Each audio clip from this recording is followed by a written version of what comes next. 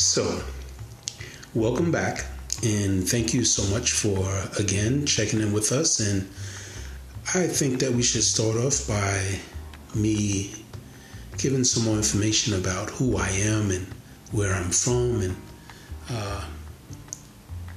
what it is that I say that I have become. Well, to start off, I'd say I became a true man of God, and it took some time to get to this point. You know, a lot of people don't quite understand what it is or what it means to get on the path of God, or get on the proper path, or the path that is leading you to become the true man that God wants you to be. So, myself, as a young kid, I was terrible. But I remember long ago, I was 7 years old, and my mother told me a story about how she had actually passed away. And this story stuck with me for my entire life, and it actually had became the glue that made me to become a true believer in God, because I believed my mother wholeheartedly. Bless her soul. She was on operating table, and she pretty much passed away. They considered her dead, and she coded. And in her recollection, there was an angel, and he was telling her it's time for her to go. And she pleaded and begged and fought that she had to come back, because she had 3 young children that she had to raise and had to see them become something. Well, the angel let her, I guess by God's power, let her come back, and it was a miracle. Now, I'm 57, so this was 50 years ago. And that time,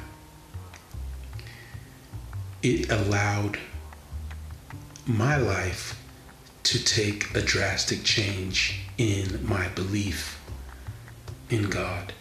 And because of that, that path that I was on as a young boy till now has taken me many directions, and good, bad, and indifferent. So we're going to get into a little bit more details of things that happened in my life and why it is that I follow the path that I was on to become the man of God that I am. Now, I'm married 20 years. My wife and I, we just celebrated our 20th anniversary on the 18th of March. And I also became 57 years old on the 21st of March. You know, a lot has happened in those years, so we have a lot to cover, a lot of things to delve into, to discuss, to break down. And I believe that in this podcast, The Lost Kings is an opportunity to help find those who are lost. And like I say, if you lose the kings, how can you have queens? And if you don't have any queens, how can you have princes or princesses? So there's a lot of different directions we can go, but like I said, I just wanted to give a little bit of information on myself. And coming in soon on my next episode, I will be introducing Stacia, which is my co-host. And I had mentioned in my trailer that she had some previous experience in working in radio and talk.